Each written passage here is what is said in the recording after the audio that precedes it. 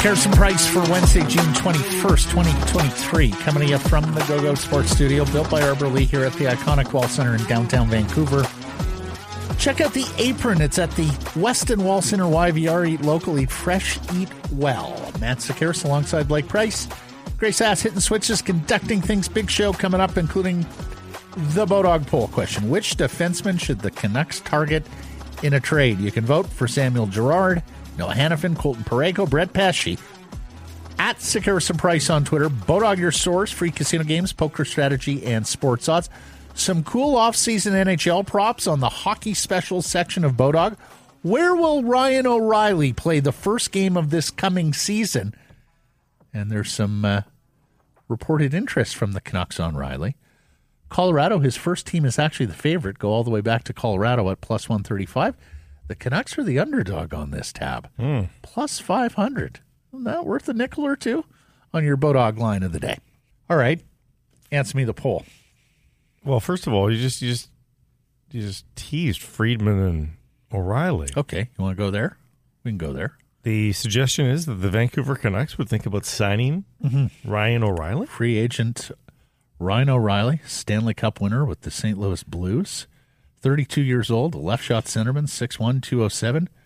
He was 55.8% in the face-off dot last year. He also made a decent amount of money, didn't he?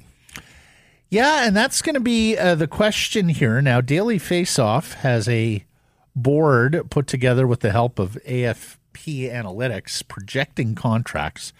O'Reilly projects as a 3-year deal at $5.5 million. I would suspect that all of these numbers are probably going to wind up being a little light because of the weakness of the free agent class. But that's roughly what you're looking at. Yeah. So that's most of the OEL cap savings. So I'm not sure that gets you that's the thing. The defenseman, the top 4 defensemen as well. We've already asked the question in a couple different ways at a couple different times. Mm-hmm.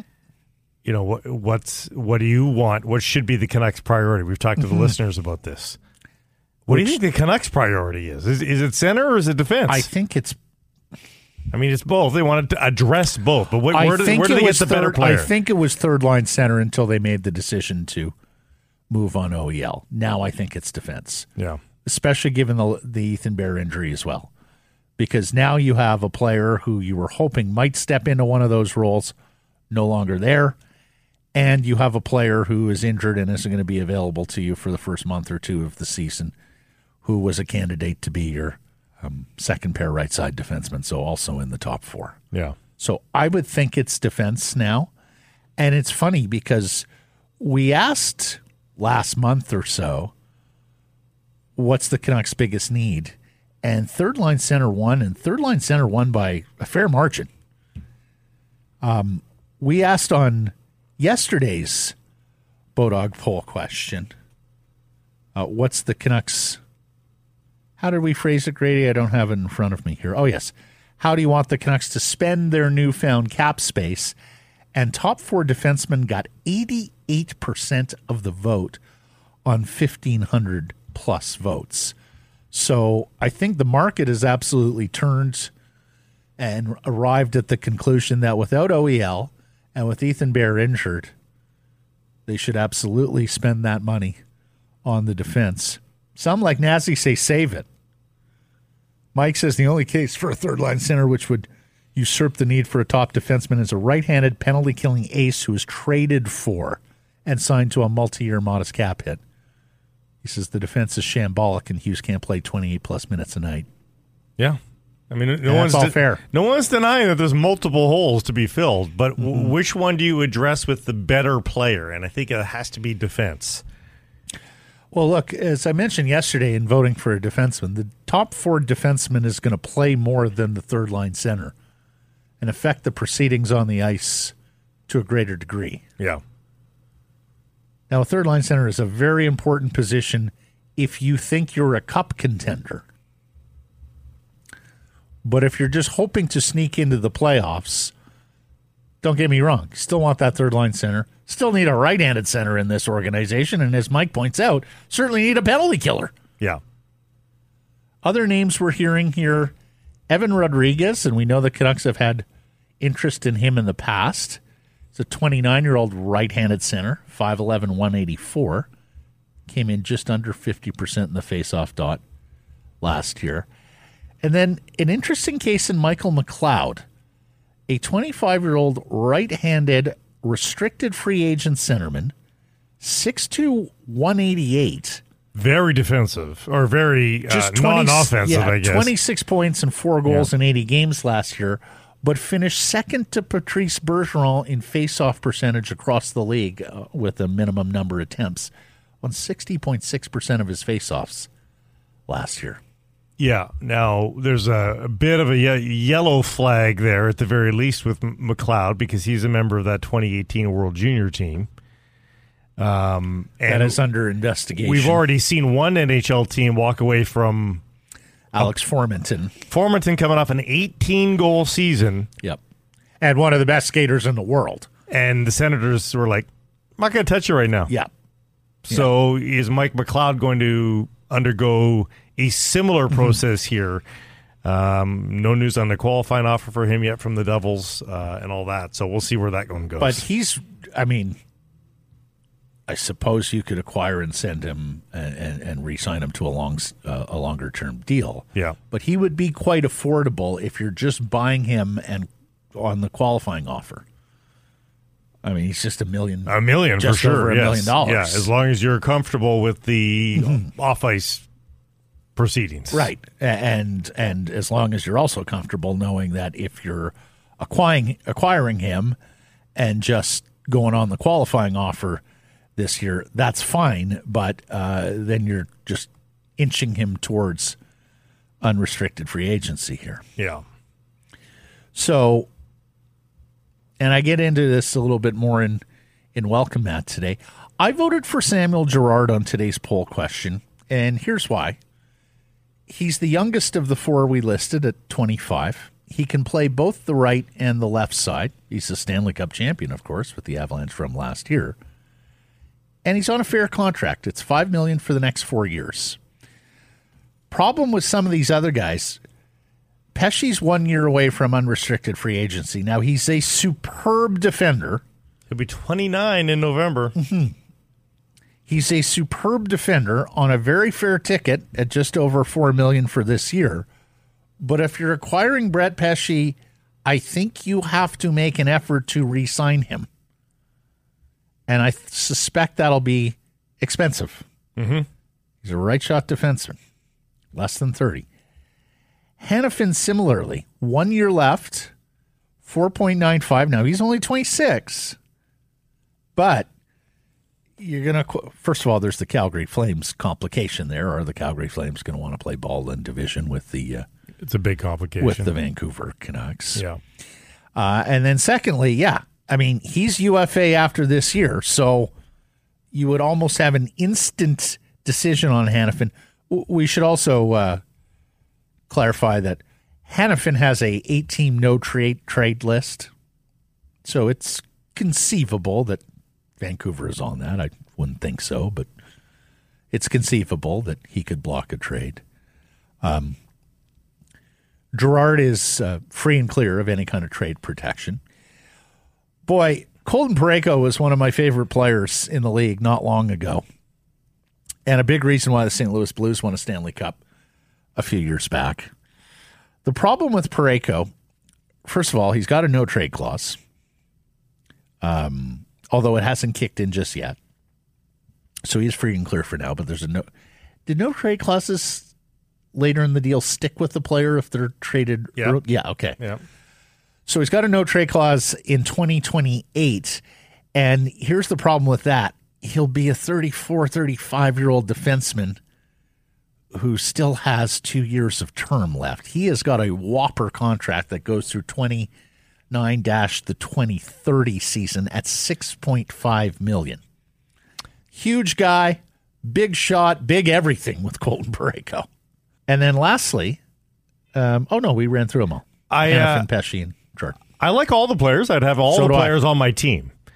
And if I could change the Pesce and Hanifin situations, the 1 year's left, in the Hanifin case, the Calgary thing, I would be way more inclined. Mm-hmm. But the most probable situation is Sam Girard, who may come at the highest trade cost because of the term left and age combination. He does have a no trade that kicks in a year from now as well. Modified. Okay. But he's got 4 years of hockey on his contract. Right. He's smaller, which is my least favorite part about this whole thing. Yeah, he's the smallest of the lot. Not micro, but he's smaller. He's 5'10" listed, which often means 5'9".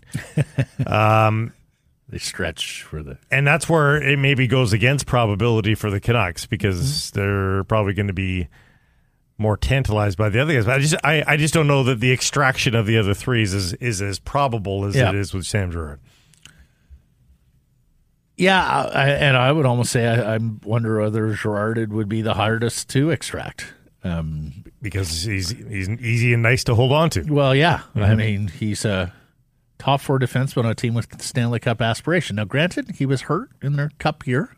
They didn't need to lean on him as much as they leaned on, of course, Cale Makar and then the former Vancouver Giant Bowen Byram stepping up there.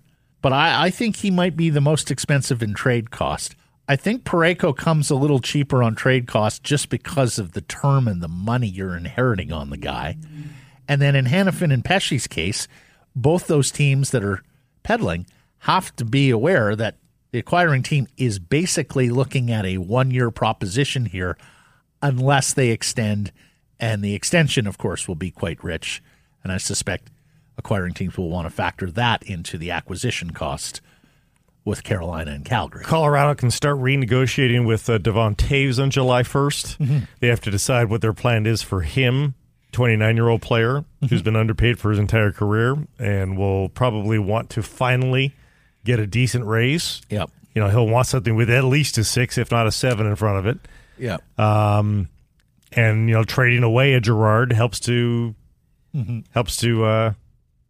finance that. So going to be interesting to watch. Yeah, the other thing, and as you'll hear Darren Dreger say later in the show, on Pesce, Carolina is staring down the barrel right now of having 5 NHL defensemen under contract for next year.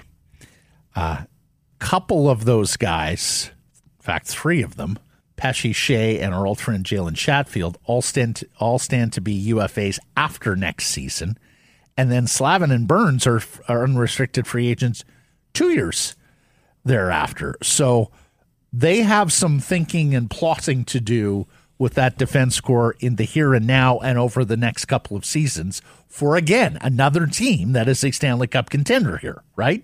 Like, we're not talking about a team that's in retool with a new general manager like the Calgary Flames or the St. Louis Blues. We're talking a team that has big aspirations next season and in the next few years as they try and take advantage of their cap window. Signings are starting to trickle in for these UFA to Bs and RFA. So Adam Gaudette gets signed by the St. Louis Blues. Really? He stays in the league at $775. One-way deal? Did he get a one-way deal? One-way. We don't have that detail yet. Zemgus Girgensson stays in Buffalo for $2.5 a year. I'm of the belief that what's his name? Zemgus? Yeah. Girgensons will never leave Buffalo. Yeah, he seems to be happy there. If you were there for the shit that he's gone through over his NHL career, you're in it. You're ride or die with the Buffalo Sabres. He goes back to 2013-14 with Buffalo, Blake. Yeah. And was a 70-game guy that year, too. And he's sort of been consistently knocked down the lineup there as they've added better and better players. Sean Monahan staying in Montreal is interesting because he might have been able to get more out there. He might have possible. More than the 1.9 that he's getting. He's a right-handed centerman, Monahan? Or a lefty? Lefty, yeah. Okay. And then Matthew Olivier just re-signed in Columbus as well for $1 million a year, I believe. Sikisa? Pardon? Sikisa? Who's that? Matthew Olivier. Oh. I'm not even sure I know that He's player. a fourth-line winger. Ah. 5 goals, 10 assists in 66 games last year for the Blue Jackets. Okay. And he's American. Born in Biloxi, Mississippi. That's got to be a first for the NHL. I'm guessing Dad played in the ECHL. Yeah, potentially. Okay. I really threw you off with the Matthew Olivier side. Well, just because I know came the across my Blue timeline. I know the Blue Jackets have some players with French names. I thought for a second you might have been missing a name or getting the name wrong there. So forgive me. Never heard of them. The BC Lions are in Winnipeg tomorrow to face the Blue Bombers, the opening game of Week 3 of the Canadian Football League. And we've got some bad news from Lions camp here today. Dominic Rhymes is out with a foot injury. Now, Lucky Whitehead is back, so he will replace Rhymes. And so this do-si-do game they're playing with the receiving core that we've talked about, Blake, over the last couple of weeks, and frankly going back to last year, continues. Hoping to get everybody healthy at the same time. Of course, Keon Hatcher is still on the 6-game list. Rhymes, just 2 weeks in the league, 2 weeks into the season, leads the league with 3 touchdown catches. He's tied for third in catches. He's third in receiving yards. I would suspect that there's a little bit of the long game being played here with Rhymes as well. It's a foot injury. Much like holding Lucky out of the game last week. The next game, Blake, you don't play again until the following Monday, so you got an awful long week here before you're in Toronto to face the Argos on July 3rd. And Rhymes is going to have a lot of time to heal up for that. So I would suspect Rhymes or Hatcher, somebody comes back for that game, and the BC Lions are playing a bit of a long game there with their fine receivers, because as we've talked about, Rhymes is one of the best in the league right now. Just getting back on hockey for a second, we do know the cap is at $83.5 million. The Canucks will play $850,000 short of that because of Andrei Kuzmenko's bonuses, and of course now there'll be a $150,000 dead cap charge on Oliver Ekman-Larsson for this upcoming year. Word from our buddy Ricky Dollywall, they're unlikely to qualify Travis Dermott, which I suppose is not that big a surprise given that the young man had a concussion last year and basically didn't play all that much. He was an interesting acquisition when they got him from the Leafs for that third-round pick that they wound up getting from Ottawa for Hamonic. Travis Hamonic, thank you, Grady. And a guy who could play both sides as well, a left shot who could play the right sides. But if it hasn't worked out here, I can understand why the Canucks are moving on there if you can't trust the player to be healthy. And then there have been some changes at Rogers Arena. Yeah. Well, this is going to be great. Oh, Rob Williams for tomorrow. is getting very excited for tomorrow. Him and PJ are currently having a Twitter battle on who's reporting on it first. wow. Okay. Wow. All right. Let's Well, they're both our guys. Let's hope cooler heads prevail. We don't have a horse in the race here. We're just hoping that both reporters had fun. And we're being dragged into it now, too. Oh, no. There is no... This is the best way to report on this.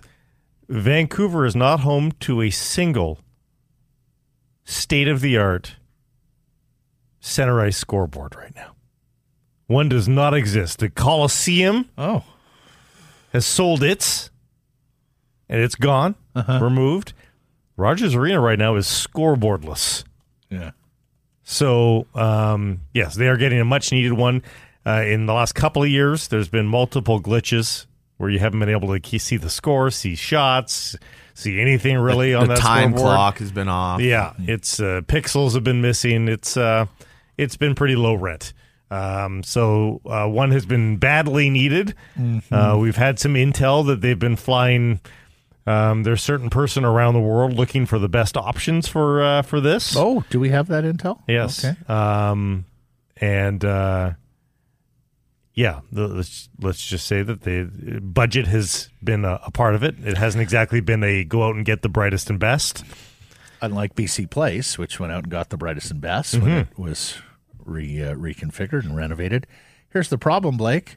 The scoreboard is not a revenue generator. Yeah. It's a straight expense. Yeah. I mean, I suppose you could say it's a revenue generator. It's a follow through on your sales. Yeah, your sponsors get exposure there. Yeah, and you can sell the bottom as it has been sold before. Yeah. But for the most part, that's a really expensive piece of equipment that doesn't generate revenue on an ongoing basis, much like a press box. Yeah. It was there since 2006, this one. Mm-hmm. So, I mean, lots of technology changes from 2006 to Sure. today. So it was, very much. Well, I look forward to what they're adding here. It's high time. Yeah. And as I've mentioned many, many times, I sure hope they continue with the replacing of the seats. Jeff Stipek, former Canucks executive, told us years ago there were plans afoot to replace the seats. I guess he lost that argument. Well, there are still seats being replaced for that new VIP section. Mm-hmm. And the photo that is making the rounds from Roger Dreger suggests that it looks about 2/3 done. Mm-hmm. There's no seats in the 1/3 that isn't done. So I guess they intend on really hammering that out and finishing because there's no seats left there. So the other thing I'm interested in, because, boy, this seems like a great summer for concerts. There's a ton of shows coming to town that I would like to see. Everybody's touring. Yeah, well, everybody, of course, couldn't tour for a couple of years, so now they're making it up in spades, and everyone's going everywhere except your girl T Swizzle isn't coming to Canada. How are some of these shows going to go off without the seats? I guess they'll just... No, I don't think it takes too long. It's a few bolts. Okay. We're talking days here. All right. Yeah. Well, hey, there has been enough that's gone wrong with the facility in the past, including at the UFC event a week from Saturday, that I feel inclined to ask the question, Blake. Well, the worry would be for me that the mice use the current empty holes as nests and crawl into those holes. So, like, for example, Blink 182 is there Tuesday. So that's a week. Mm-hmm. Just under. Yeah, I think they can get that done. Whitecaps in Colorado tonight to face, coming off their MLS bye week, facing the Rapids, as we talked about yesterday, a bottom feeder in the MLS West. This is one you have to have been dreadful away from BC Place this year. Here it is on a silver platter, Whitecaps. Yeah, an international window, so there's it's not all hands on deck. Who's missing for Vancouver? Vite? Vite is missing. He'll be back for the second road match this weekend. Ahmed will play and then leave to join Canada. At the Gold Cup, where we now know they'll face Guadeloupe. Yes. On Tuesday at BMO Field. This is a no FIFA points awarded match because Guadeloupe is a non-FIFA member. You'll have to explain that to me. Yeah, they're just an at-large barnstorming group, basically. Canada also going to face Cuba and Guatemala. Better Guatemala or Dulup? Tamala. They are they're a better team and they are FIFA regulated. Oh, I didn't mean team. I just meant destination. Haven't been to either. Well, Dulup is in the Caribbean. Might be more tropical. Yeah, I think Dulup has the beaches. And no Julian Gressel, no Javane Brown.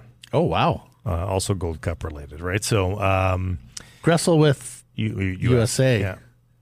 And Brown with Jamaica. Yeah. Well, that's actually more extensive than I thought. Yeah. It's not to be ignored. That's not missing, to be ignored. Gosh, that's missing. Who is it? Brown, Vite, Gressel, and... That's it for this match. Oh, sorry. Ed Tybert is injured. Okay. So that's 3 key pieces missing on international duty. Yeah. Yeah, it's there's some accommodations to be made there, that's for sure. Canada should get through this Gold Cup group no problem, right? Cuba, Guatemala, Guadeloupe? Yeah. Yeah, that's not an issue. The bigger issue, you just want to make sure you maximize your points so that you get a more profitable quarterfinal. But yeah, they'll be just fine. The Vancouver Canadians are in Eugene. Pitcher Abdiel Mendoza was named Northwest League Pitcher of the Week. If that sounds like a repeat, it is the 6th time a Canadians pitcher has won this award, and 5 different pitchers have gotten that honor. Needless to say, they have been excellent on the bump this year. and Mendoza is the latest to take a bow. Let's get to today's golf report, brought to you by the Arnold Palmer Design Whistler Golf Club. If you've got a group of 12 or more, you, the organizer, plays for free. Sales team going to execute a fantastic golf experience for your group, whether it's clients or buddies. Tell us about your group, whistlergolf.com/groups. And our contest to win a round for 4, including 2 carts. This is an $800 value. It's good this season. Monday through Thursday play up at the Whistler Golf Club is going on right now on Sekeres and Price on Instagram. You got to follow us. You got to follow the Whistler Golf Club, and you got to tag 3 friends that you would bring up to play. And Blake and I have played there many times with Alan Chrismanson, the 2 sports star who runs the Whistler Golf Club, former member of our national basketball team.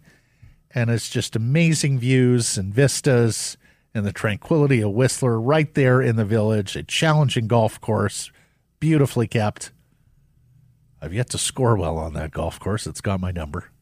Same but here. It's always a fantastic experience. And, of course, designed by none other than the king, Arnold Palmer. What you got on Golf Report here? Well, just a lot of little tidbits. First of all, a reminder that the Women's PGA Championship starts tomorrow. At Baltusrol. Yeah. Eminently fair. Brooke Henderson looking for her 3rd career major. This is the one she's won twice. And she won the Evian and Yes. she won the LPGA at Sahali. Yes. Years ago. Yeah. So looking forward to seeing if she can get her year on target. The men are at the Travelers, which to me used to have sort of the John Deere Classic sort of mystique to it, but it's now an elevated event, and everybody who's anybody is playing. And for it was a decent Canadian Open field this year 2 weeks ago. For a lot of these players, this is 3 straight weeks that they're playing at all corners of the map here. That's Upper East, down to LA, back to the Upper East. That's a lot to ask. You know who's not going to be playing, though, this week? The guy who started the winning 2 weeks ago, Nick Taylor. He's too exhausted. Absolutely. Like everybody else is going to be there. It's an opportunity to make a lot of dough at an elevated event with a ton of money up for grabs. But he's won his money this year, and he's just saying, I need to recharge and take a breath here. So he is scheduled now to take part in all elevated events next year and all 4 majors. This will be the first time in his career he is, completely qualified for everything. So he doesn't have to worry about that. He's going to take a breath here, and Nick Taylor will miss the Travelers Championship. I also noticed, this from Golf Digest, we're talking about bifurcation and slowing down the golf ball, taking some of the distance out of the tour ball, not the amateurs ball, but the ball that's going to be used for professionals going forward. PGA Tour average carry. Now, this is average. This isn't Rory or Brooks. I guess he doesn't count. He's not on the PGA Tour. But this isn't Rory or Rahm, the big hitters. Average carry. What do you think the average carry of a pitching wedge is on the PGA Tour? I'll give you the average carry of a driver now on the PGA Tour. 270. 281. Okay. And, of course, the big hitters will be over 300. Yeah. Carry. That's Yeah. not bounce, roll, where does it wind up? That is carry. I don't know that the big hitters are flying at 300. I don't know about that. But average carry of a pitching wedge, I will go 170. Carry of a pitching wedge? Yeah. Are you crazy? No. 141. Average carry of a pitching wedge 141, a 9-iron 153, an 8 164, a 7-iron 177. That's carry. Yeah. But they don't have much roll. A pitching wedge more often than not, they're looking to stop it pretty soon thereafter. That's average carry, though, too. Yeah. See, Blake, they carry their 3 irons 217 yards. Carry them. So they hit 3 irons effectively the distance that PGA Tour players hit driver 30 years ago. Yeah. This was absolutely the right decision to roll back the ball. No matter what you're buying, folks, when you're out in the world looking for this, that, and the other, I think you want to support businesses that you feel good about supporting. You can feel good about supporting the Applewood Auto Group. They've made the car business and communities around them a whole lot better with their work in the community. Go and find out why it is indeed all good at Applewood. Visit them online anytime at applewood.ca. Let's get to today's menu. It's brought to you by De Dutch, BC's best breakfast. When you think breakfast in British Columbia, you think De Dutch. Hey, the summer is here. It's the best time of year for breakfast, to linger, right? Brunch. And here's the thing.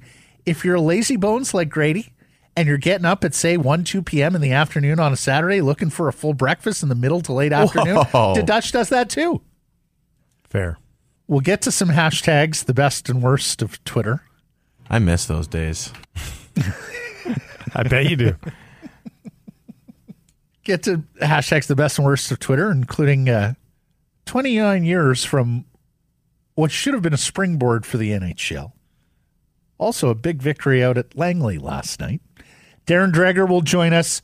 We go through the process that brought them to an Oliver Ekman-Larsson buyout. Dregs with some tidbits about what the Canucks are looking for on the free agent market.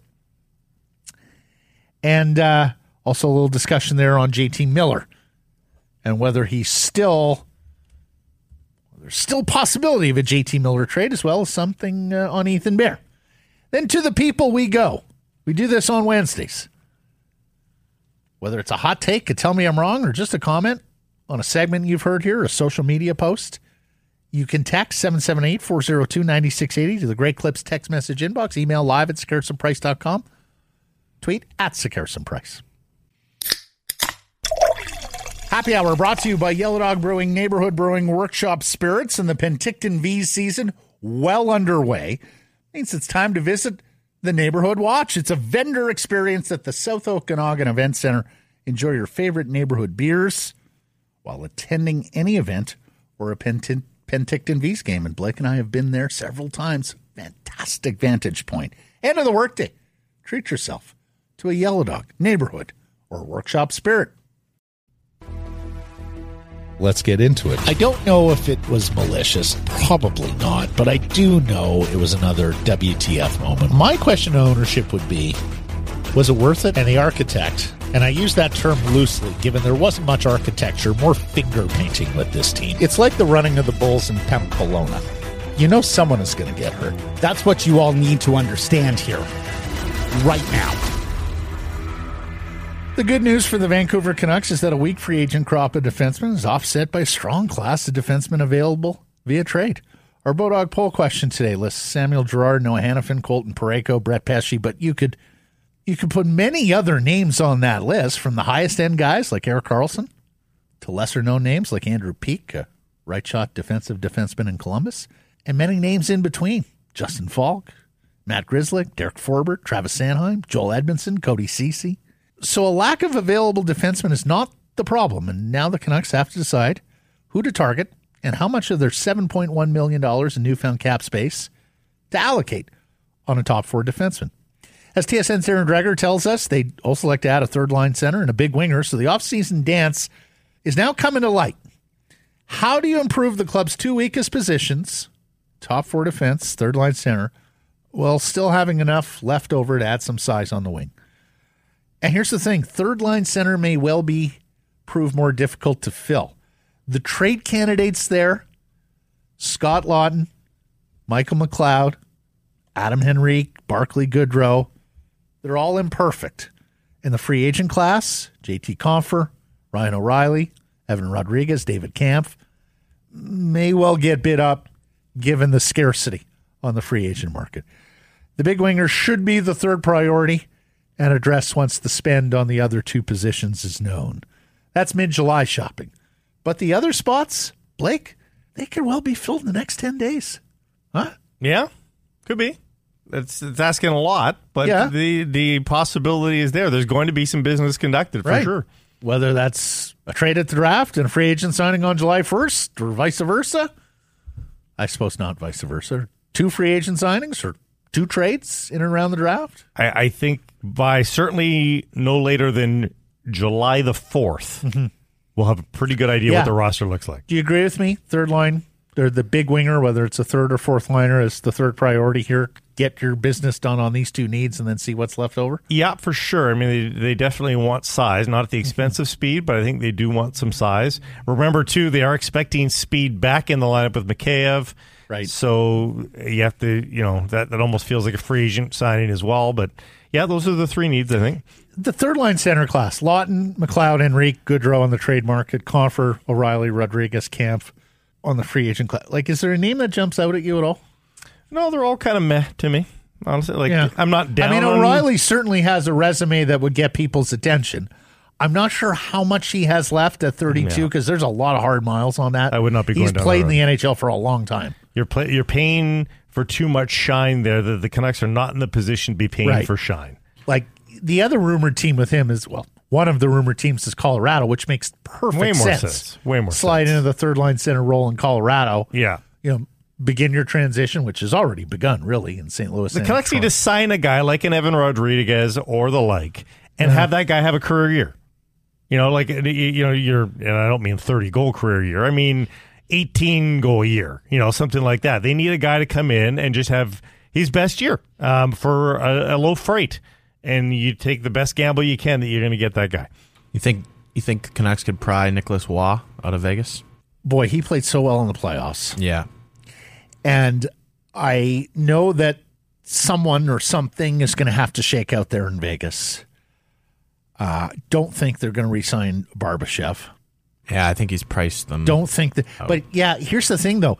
They got Barbashev and Bluger as both UFAs. So if you're going to lose those two guys and Nicholas Waugh, you've suddenly gone from a team that had sort of depth and guys who can play center ice to a team that doesn't have that anymore. So I would be surprised. He's on a good contract, $3 million for the next 4 years. 6'4", right shot. He checks the boxes. I know, and has some offensive acumen as well. But I guess I would be surprised if he's the guy who shakes out. I don't see him on the daily face-off trade list, which isn't a prerequisite. But I do think. I think Vegas is probably more inclined to want to move Alec Martinez on at his ticket, and given the depth they have on defense, than to move a guy who was front and center, no pun intended, in your Stanley Cup championship. That's welcome out for today. We invite your feedback. Feedback channels as follows on email live at sekeresandprice.com. You can text 778-402-9680 to the Great Clips text message inbox, and all your local Great Clips proudly Canadian-owned and operated. On Twitter, I'm at Sekeres, at Sekeres and Price. And the welcome out a presentation of Northlands Golf Course, Metro Vancouver's premier public golf course. You can book your tee times 90 days in advance. Don't forget to join the loyalty program. Price for your next round could be free. Details, golfnorthlands.com.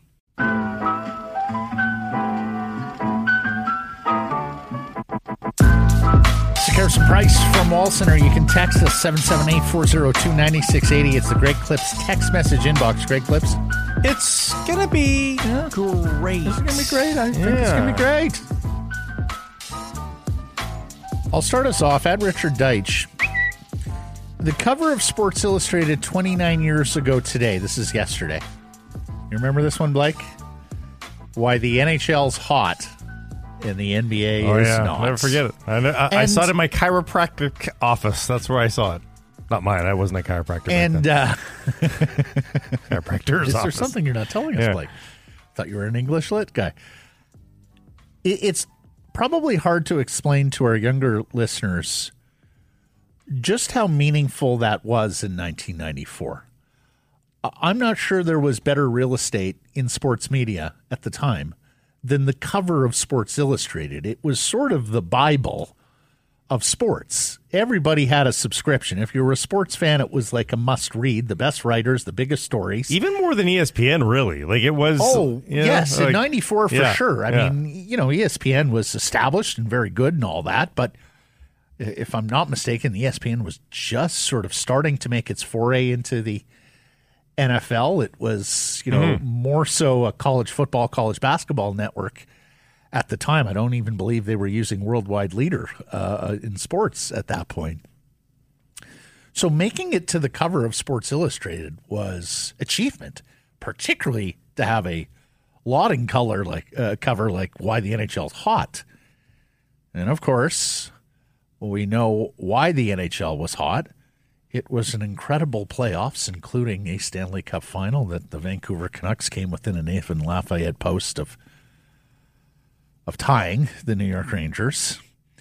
There was that great 7-game series between the Rangers and Devils with the Messier guarantee in the Eastern Conference final. There were some terrific series previously in that playoffs. There was a 7-gamer with Toronto and San Jose. The Leafs advanced to the Western final to face Vancouver. Yes, the Leafs to the Western final.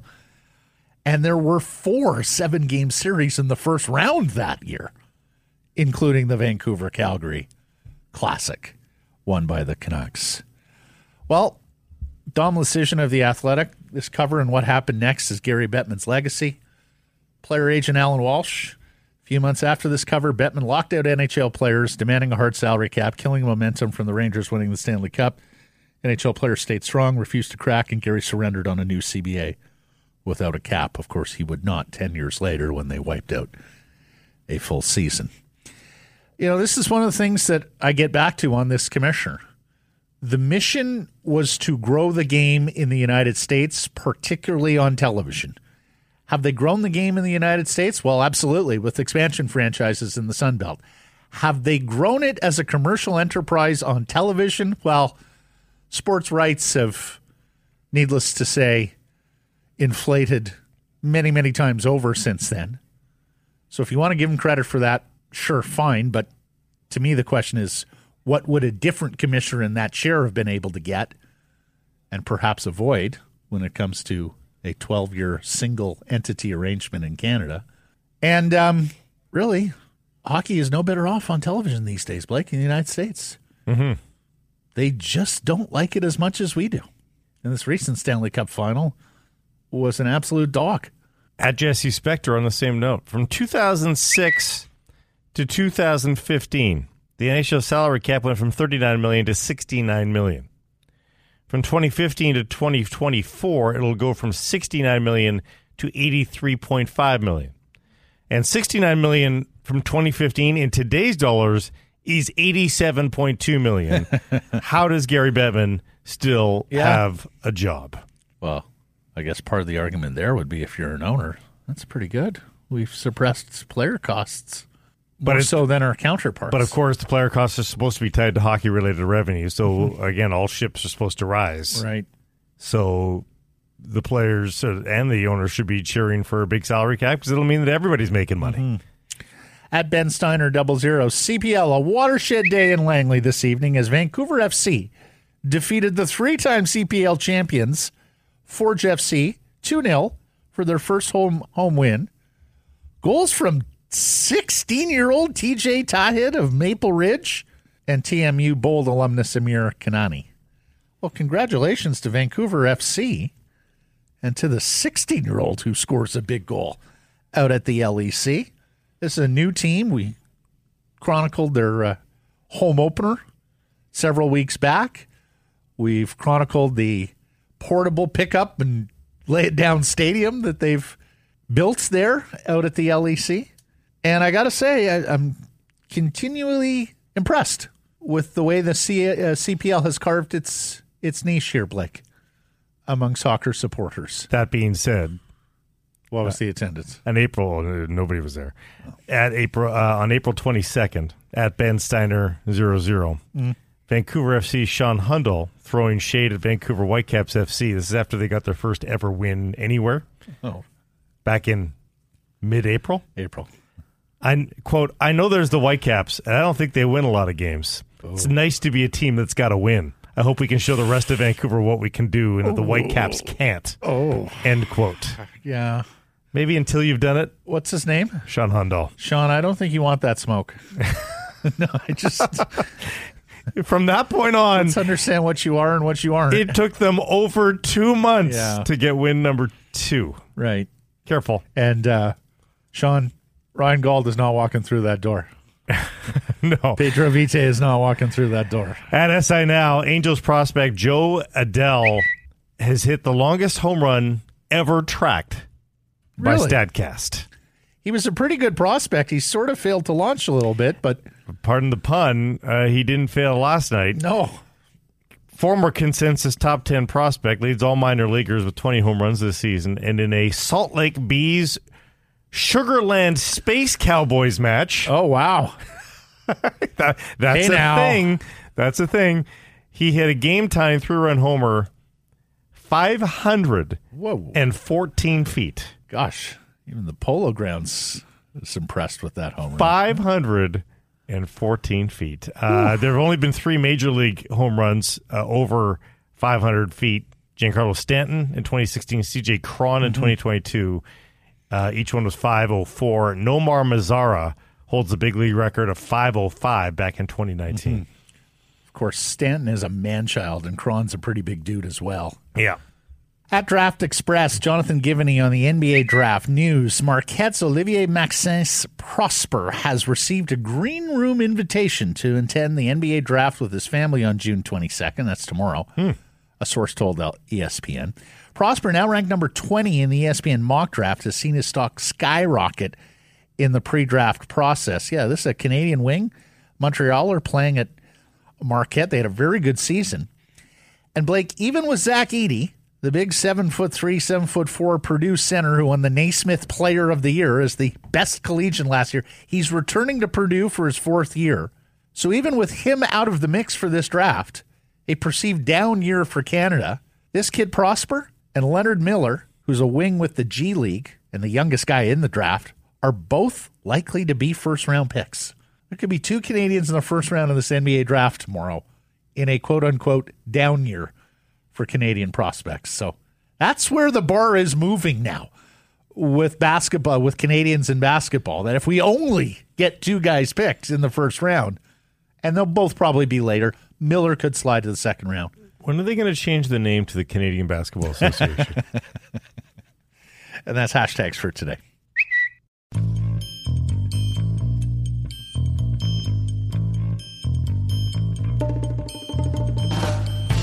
Harrison Price from Wall Center. Today's Bulldog poll question asking you, which defenseman should the Canucks target in a trade? Samuel Girard, Noah Hannafin, Colton Parayko, Brett Pesce. You can vote at Sick Harrison Price on Twitter. Bulldog, your source for casino games, poker strategy, and sports odds. We mentioned Dominic Rhymes being out for the Lions tomorrow. That BC defense, running game, special teams, I think all the more important in Winnipeg against the 3-time West champion Bombers. And, of course, BC's offense did absolutely nothing in the first half last week. So I'm going under 49 points between the Lions and Blue Bombers in Winnipeg on your Bodog line of the day. Here he is, one half of the Ray and Dregs Hockey Podcast, TSN Hockey Insider, and our Wednesday regular, Mr. Darren Dreger. How are you? Yeah, I'm doing okay. You know, it's closing in on the week, obviously leading up to the NHL draft, so more trade speculation and lots of discussions among NHL general managers. What I don't get a full handle on is whether or not anybody is in a position where they're poised to act. They keep saying there's appetite to act, but you know, when you get this close to the draft, that's not unusual, right? I mean, the temperature is elevating, but it's not at a point where you feel 100% certain this is the best move you're going to make, unless you're Danny Briere and the Philadelphia Flyers. And then, you know, he's proven already as a young GM that he's not afraid to pull the trigger. So I think it's more about the swirling effect of the conversation and the discussions at this point. But before we get to the tidbits here, is this calendar here to stay? Are we going to see the draft up against free agency like this going forward, do you think? Or are we still sort of in that transition process out of COVID where it'll be bumped back a week again? That's a good question. No, I don't think so. They've worked pretty hard to get to a place where they're back on point with the calendar. So I don't have any indication to suggest. Sorry, fellas. That's going to change moving forward. So they like the position that they're in, and it's all systems go according to head office. And in midweek draft, do you think that's a thing to stay as well here, Wednesday, Thursday? Rather than the traditional Friday, Saturday? Yeah. Well, I think part of the reason they like it is they can contain all of it into that week, right? And you're not crossing, you know, the continent in certain situations because you've got the NHL awards to start the week, followed by everything else around the draft. So in fairness, I haven't asked that question about whether or not, they're going to continue to embrace the Wednesday, Thursday draft. I happen to love it. I think it's a wonderful thing. For sure. Other than the fact that we're flying back on Friday from Nashville, and then we have July 1st free agent frenzy on Saturday, which is going to complicate things a little bit. But I don't know. I think most people are just happy that they're back to the calendar, as I talked about, and July 1st remains a marker. So jam as much as you can in the week leading up to free agent frenzy, and then everybody can get on with whatever their summer It's looks a lot of fun. If I know anything about Nashville, there are going to be some sore feet and some closed eyelids on that flight Friday. Not for this Yes. guy, man. I've been there and I've done that, and I just turned 55, and no. Unless I'm You're not making it to Tootsie's? No, I'm not. Come on, Hold you on. got to make it to Tootsie's. Yeah, I'm not saying that, but I've been there dozens of times, and I'm not bragging. That's just a fact. And I just feel like at this stage of my life, unless I'm chasing a story at 11 p.m., I'm probably better served to be in the wrapper and getting freshened up for the next day. Crisp hotel sheets is Yeah. just as much of a lure yeah, as... sure. 100% right. Yeah, right? Right. When you're looking forward to the heavenly bed Yes. as opposed to the activities Yes. outside of it. Dregs, all indications heading up to last week from yourself and others were just skeptical the Aquilinis would greenlight a buyout of OEL. Yeah. How surprised were you when the news came down on Friday? And what do you know about the process that led them to that decision? I think I was as surprised as Oliver Ekman-Larsson was. I think the camp made it abundantly clear they did not expect that was coming.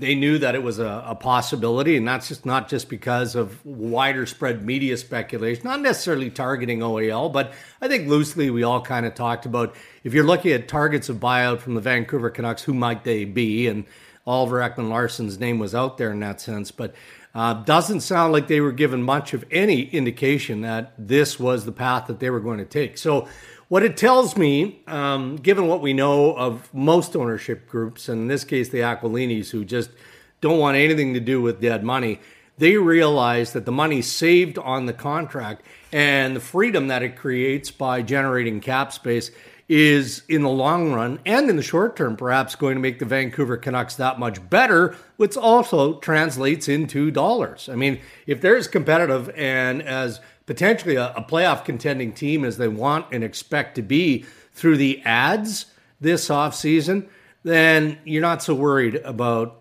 the buyout numbers that are attached here to Oliver Ekman-Larsson. And it also tells you that management exhausted all the trade scenarios, pretty much, right? Not to say that Patrick Allvin can't pull something out of the hat in the days ahead here in Nashville, but for management to convince the Aquilinis that, okay, there's no guarantee we're going to be able to do this, and here are the roster needs that we need, so why don't we move forward with a buyout, and if we can create additional cap space via trade, then we'll do that too. I think they had to exhaust all of that to get to the final decision. And I think we talked about this with you before it even happened, and certainly in the aftermath, we can look back. Maybe the Minnesota Wild were that case study for Patrick Allvin that they survived, they remained somewhat competitive despite two pretty massive, almost grotesque-sized buyouts, and they're still paying the price. The Minnesota Wild are, but they seem to be still in a competitive window despite those buyouts. That has to be Exhibit A, right? It's not like Craig Leopold, the owner of the Minnesota Wild, enjoys paying people that no longer play for his team. I mean, it'd be ludicrous to suggest that he was on board. Billy Guerin had to do a sales job and convinced him that for the greater good, that was the right approach. And I think the proof is, as they say, in the pudding. Now, the season didn't end the way the Minnesota Wild were hoping. Guerin, I think, would still like to shake things up and maybe hit his core a little bit. We'll see in the days ahead. But it did prove to other owners that sometimes, as distasteful as it is, you've got to go down this path. But that cuts both ways.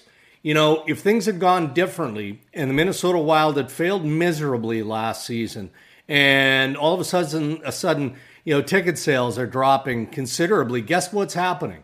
Craig Leopold is bringing Bill Guerin into the office and saying, this didn't work and it's on you. That's the reality of the business, right? So that probably applies to the Canucks management here as well. Thank you, Kirill Kaprizov. Thank you, Elias Pettersson, right? 100%. Yeah. Now let's give the benefit of the doubt to Alvin and to Jimmy Rutherford. We know what their needs are. We've talked about it pretty much weekly on the segment. They keep looking for that third line center. We know they want a penalty kill shutdown defenseman. And if it's available, and it probably will be through free agency, they'd really like to add a big, tough winger. And not for purposes of fighting, just because, as we saw in the Stanley Cup final, the bigger teams traditionally have been better, right? I mean, you cover more ice. You need that physicality that we saw the Florida Panthers play through the postseason with, and then they just ran into the injury wall against the Vegas Golden Knights. So those are pretty significant needs.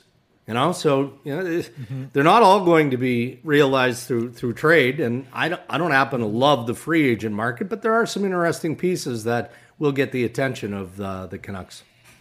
Last week, you told us about Scott Laughton, the Philadelphia center, who's on the block and apparently drawing some interest. Do you know who they may target on defense, Dregs? I don't, but it's an intriguing market, isn't it, when you look around, right? Brett Pesce's name has been out there, but I think Carolina's trying to reel that one back in. I mean, their preference is to sign Brett Pesce. It's kind of... No pun intended. Huh? Yeah. yes. Reel him back in. Well phrased. Beyond that, you look at Noah Hannafin, of course, who's potentially available from the Calgary Flames. Here's a defenseman that's kind of gone under the radar. We've just kind of forgotten about him since the trade deadline, and that's Joel Edmondson from the Montreal Canadiens. And I think that he'll be attractive because of the player that he is. But again, you've got a short term. So there's no long-term buy-in on Joel Edmondson. Does he move the needle? I don't know. And again, I'm just scraping the surface here of some of the potential guys that are in play. And there will be a vast number of players that are getting consideration. Travis Sanheim, the Philadelphia Flyers, is a name that has kind of surfaced of late. I put Sanheim in the same grouping of Scott Laughton and Travis Konechny. If you're Danny Briere, of course you have to listen. But if you're acquiring that piece, it's because the deal is too good for a rebuilding organization to back away from. So maybe the Vancouver Canucks have the magic package here to make a bigger deal happen. Back on the Canucks, poor Ethan Bear gets hurt at the World, shoulder surgery. He's going to be out till perhaps mid-December or something like that, Dregs. An RFA with a, was it 2.2 qualifying offer? Yeah. But, of course, not a lot of leverage now, and we're wondering, is this now a player the Canucks walk away from because of the injury, or are you hearing anything on Ethan Bear with the Canucks? Well, the only thing I've heard, and it's literally minutes ago, is that there's no certainty one way or another, and that's more coming from the players' side of this. Obviously, there's an appetite from Ethan Bear's perspective to link in longer term with the Vancouver Canucks, whatever that term might be. He felt comfortable there. He played good hockey for the Vancouver Canucks. Scary injury. An injury, as the Canucks have disclosed, is going to keep him out for months. So maybe there's some reservation there. But, Vancouver needs defense. And they know this guy. As long as there's a common ground and Ethan Bear, isn't trying to move the needle financially here, there could be a spot for him. But it's still too soon to say, and nothing that I would suggest is on the front burner to lead us to a place where we can say, no, it's more likely he signs versus there isn't going to be a deal there for him. Canucks or not Canucks, is there any defenseman out there that you find it surprising that might be available? Like you didn't think that he would be available? Like is a Gerard really truly available? Anybody like that? Well, every year we look at the Colorado Avalanche and we wonder which of those defensemen are finally going to pop into the market, right? And I think we thought that after they won the Stanley Cup and then some of the retooling that they were going to have to go through, and yet they managed to maintain them. So I guess I wouldn't be overly surprised when I look at Sam Girard, but I would wonder what the Avalanche are targeting that needs to come back the other way. I guess if I'm looking at defense, I'm looking at the Columbus Blue Jackets because they seem to be hoarding good defense right now. So is it, one of their younger guys? Is it a more experienced defenseman? There are some names that we have on our trade bait graphics and whatnot. If you look at the deeper list, not the top 10, it feels like Jarmo is going to do more. And maybe he's just waiting to get the Babcock contract solidified once his deal with the Toronto Maple Leafs expires at the end of this month. And then they get into the more heavier lifting. But I'd keep an eye on Columbus and what they might do there. Okay, let me just run down the list, and you tell me the guy you think most likely to be traded. Erik Karlsson, Noah Hanifin, Brett Pesce, Parayko and Falk in St. Louis, Grzelcyk and Forbert in Boston, Girard. Which name out there you think has got the most activity, is most likely to be dealt? Well, I mean, we talked a bit about Brett Pesce. There's no short of interest in him.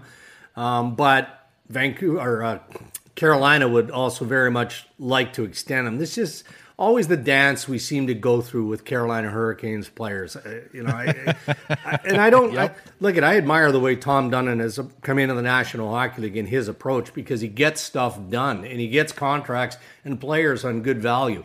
Noah Hanifin is curious to me. There's a lot of buzz around him as there should be. And I think Hanifin is just trying to decide where is the best fit for him. Not necessarily a team that they've identified. That's up to Pat Brisson and CAA Hockey to figure out. Is it time for him to move out of Calgary? Does he feel like that's in his best interest? And, the way that you encourage that is by doing what Pierre-Luc Dubois and others have done and simply telling your organization you're not going to sign. That's the reason why Hanifin's name is out there, right? Is because, they're not sure they want to commit full-time, long-term to the Calgary Flames. If he's actually legit in play, I'd put Sanheim into that category as well. I like Travis Sanheim. I think he'd be a real good fit and a nice ad for a team. Yeah, big contract there, a lot of term, but if you like him, that may be viewed as a benefit. And look, here's the thing. When you talk about Carolina, boy, Dregs, when Dundon came into the league, I think we all had our concerns because he was so swashbuckling. You look at that organization now, they're a courage of their conviction organization. They got an identity that might be the most pronounced in the National Hockey League. Players they believe in, they move on early and get them signed up long term. They draft and develop beautifully. I mean, and $24 million in cap space, gentlemen, for a team that made the Eastern Conference Finals. I'm not sure there's a team that's better positioned. Which is why we had them penciled in for a JT Miller trade way back when. But let's just address that goes to because we still get feedback in on social and in our inbox about JT Miller trades. That's not happening anymore, right? Like from any sides, the JT Miller's not getting traded before July 1st, right? No, well, look, and I think you automatically in our business you have to couch everything and just state that anything is possible. If somebody steps up and it's just beyond belief, then I guess they have to consider it. But I mean, I stated a long time ago with you guys that as soon as Rick Tocchet came in, he identified JT Miller as the obvious, a very competitive player. Although if you can bridle the energy of JT Miller and the emotion of JT Miller, you're going to have something that is, if not unique, it's special. And I think that Tocchet was able to do that over the course of the season from the point he took over. And I think there'd be a real unhappy head coach in Vancouver if all of a sudden this guy got moved. Great word, bridle. Boy, he hit us with real Pesce, bridle Miller. It's on his game. It's the offseason. It's Darren Dreger, our Wednesday NHL Insider. Thank you for this, my friend. We'll catch up next week. Okay, guys. Thank you.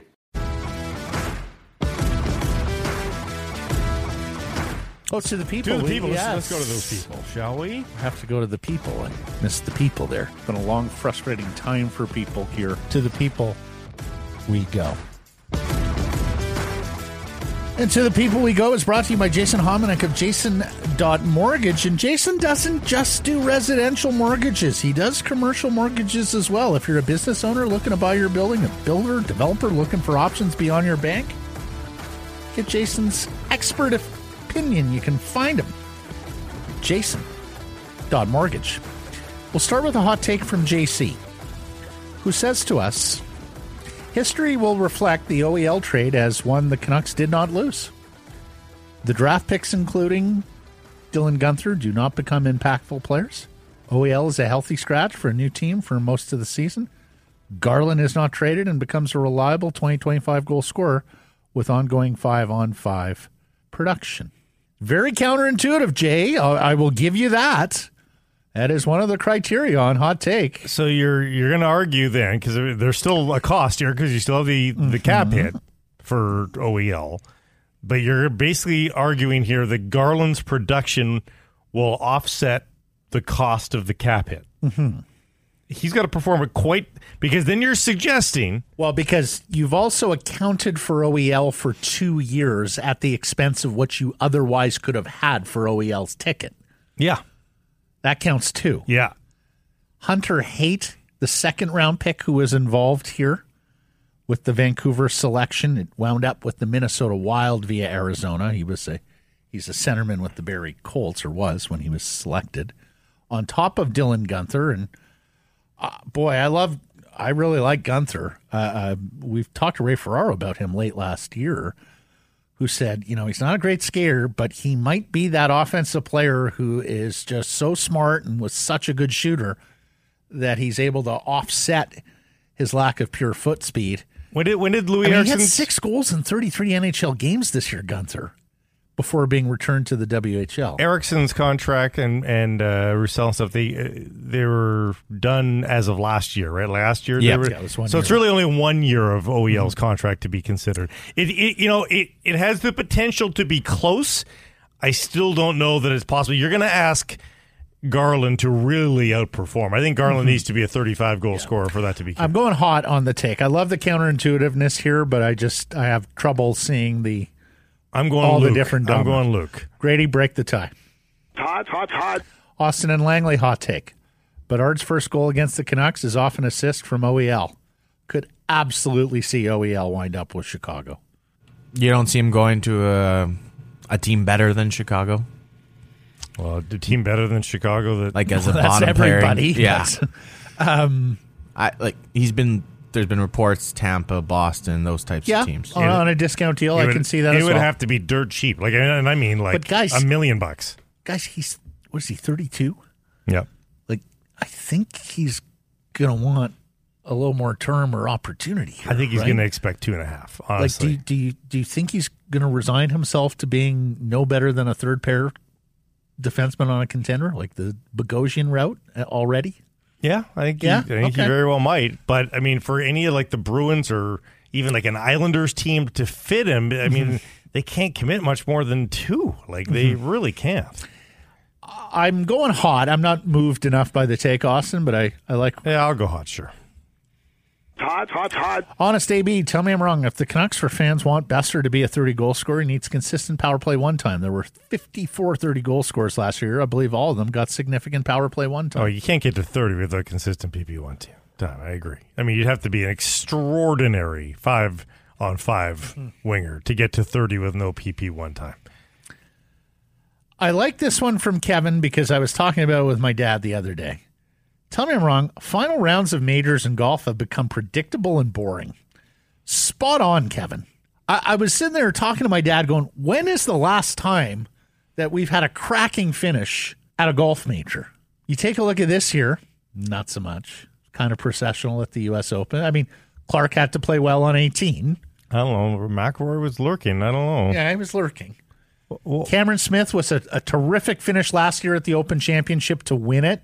Matthew Fitzpatrick was the last of the survivors of last year's U.S. Open. Justin Thomas won the PGA last year because Mito Pereira absolutely crumbled under the pressure on 18, made double bogey. Scotty Scheffler 4-putted to win the Masters. What's the suggestion here, though? I guess just coincidence.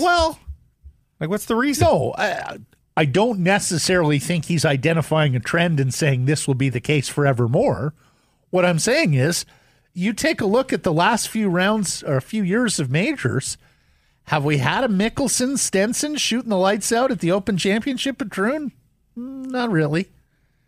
Have we had a Tiger Woods v. Bob May or Chris DeMarco down the stretch and into a playoffs? Not so much. I would be tempted to say it's because they made the courses so hard that only a few can survive, but it was always thus. Like it's always been super punitive. I don't know that I can identify a reason why that is. And I still do think the depth in the PGA Tour, even with Liv stealing a few, is as good as it's ever been still.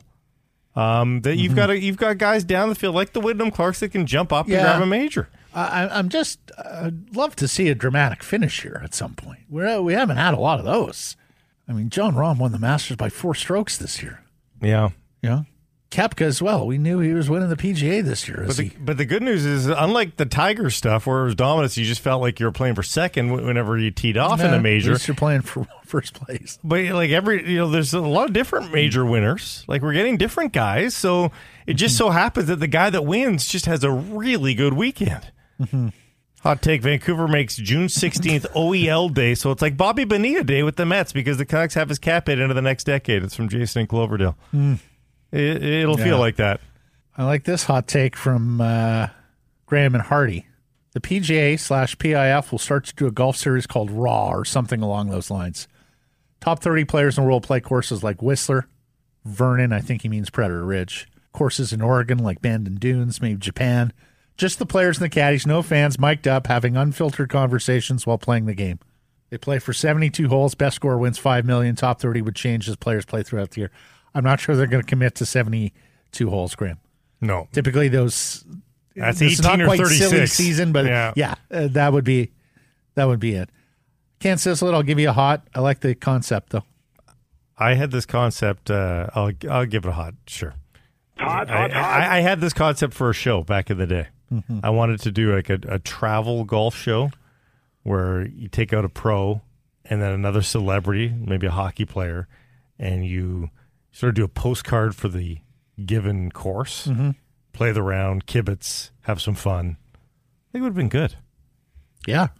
Didn't happen. Can I be a part of that? Yeah, sure. Oh, executive producer. Thank you. Oh, you don't get to play, though. I don't get to play.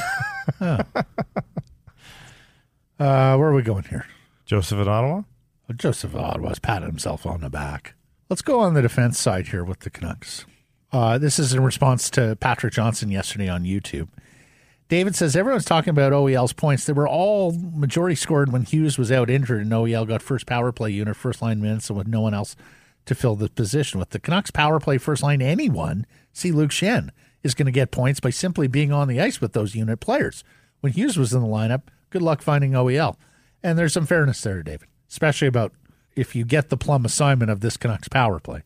James says, honestly, Vegas and Edmonton are legit contenders and LA is all right, but Calgary and Seattle, if you can't beat them, you've got no business being in the playoffs, especially Calgary. Gee whiz. They've got an old core and no prospects. They stink. It's a harsh assessment of the Flames. I'd be a little kinder. The Flames have got a couple years left. Yeah. Mm-hmm. This one reads like, tell me I'm wrong, from Gordon. The Canucks still have to use that cap space to fill 4 more roster spots. So they're going to have to move another big contract if they want to sign or trade for 1 to 2 players with more than minimal contracts. 4 is the higher end, but I hear what Gordon is saying. Yeah. What they're 2 hoping, defensemen, a third line center, and a big winger. What they're hoping for, though, is that Podkolzin and or Höglander fill the winger role, and maybe they're down to 3 there. Sand from Van. Connor Garland for Andrew Peak. Possible. Yeah. Already some small wingers in Columbus. Headlined, of course, by Johnny Gaudreau. But they do have surplus of defense, and Peak is a pure defender at $2.75 million for the next few years. So you're talking about Columbus taking on an additional $2 million per for a winger training the right shot defense. I'm not sure that would be a straight up deal for them. Yeah, they got 4.7 in projected cap right now. Yeah, so it's possible. Mm-hmm. And we'll end on this one. Roy says, Matt, you called it. You're brilliant. Oh, so you don't want the guy in Ottawa in the middle to be patting his back, but you're okay patting your own back. Hey, Joseph in Ottawa doesn't host this show. Oh, my God. When he hosts this show, he will get the shine? Why did I put this on the list? Why did you put that on the don't list? know. middle of the Rick Dollywall interview. He's going through everything last Friday and go, Rick, this is why they have to buy out OEL. And sure enough, minutes later they did. Satisfied.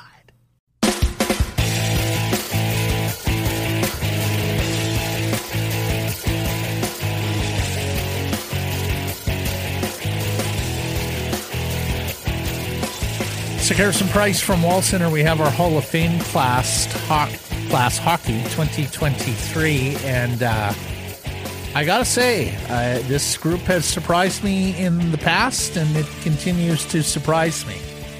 First, the Canucks content here. Alex McGillney once again did not make the grade, and current assistant coach Sergei Gonchar also on the outside looking in of this class. Lots of goalies. Grady should be happy. Henrik Lundqvist, Tom Barrasso, Mike Vernon, Pierre Turgeon, Carolyn Ouellette, Ken Hitchcock, Pierre Lacroix, former manager in Colorado, former player agent before that. Barrasso's kind of a big surprise. At least he is for me. But you've always said, Blake, that the American player is going to get a little more leniency from the committee because they want to include more American players. For sure. And he is, of course, that. The other thing about Tom Barrasso, he played in the National Hockey League in goal, at 18 years old. Mm-hmm. There's just very few in the history of the league who have done that. He won 26 games that rookie year for the Buffalo Sabres as well. He won the Calder. Mm-hmm. He actually has a decent amount of hardware. Yeah, including Stanley Cups with Pittsburgh. Now, career it had some blips and it petered out a little bit, but 369 career wins, 324 goals against average. Remember, he played in a higher scoring era as well with an 892 save percentage and 777 games, 40 shutouts all time for Tom Barrasso. Vernon's got a lot of hardware too, of course, in Calgary and Detroit with Stanley Cups. And Henrik Lundqvist, who for me was a slam dunk candidate as one of the best goalies of his generation and ever.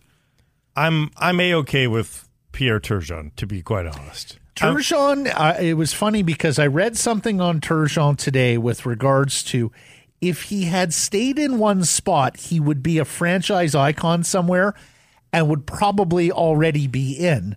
But because his career bounced around to basically 4 markets where he was an effective player, Buffalo, the Island, Montreal, and St. Louis, he didn't quite have the critical mass of backers behind him because he was only there so relatively briefly. Despite a bit of a long denouement at the end of his career of 5 seasons of marginal production, he still finished over a point per game. Yeah, at 1,327 points. So the critical mass is there for points. And 500 goals. Blake. And over 500 goals. So, that ticks the boxes for me. Like, that's fine.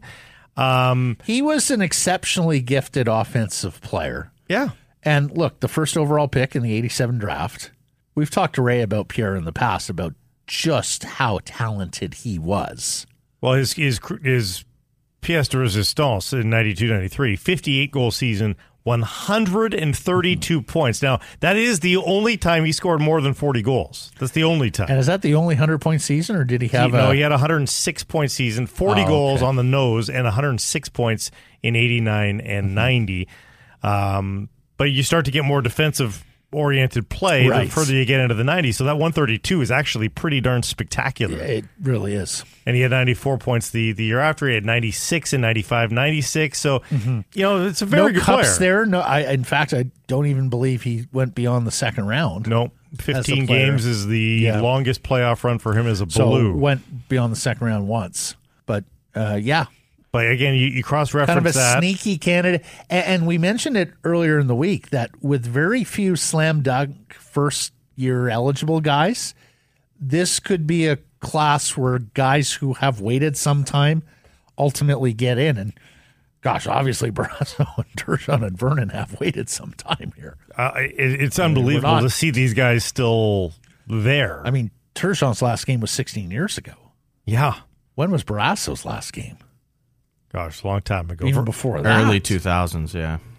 Barrasso's last game was 20 years ago. Lundqvist, 6th all-time in wins. Okay, I get it.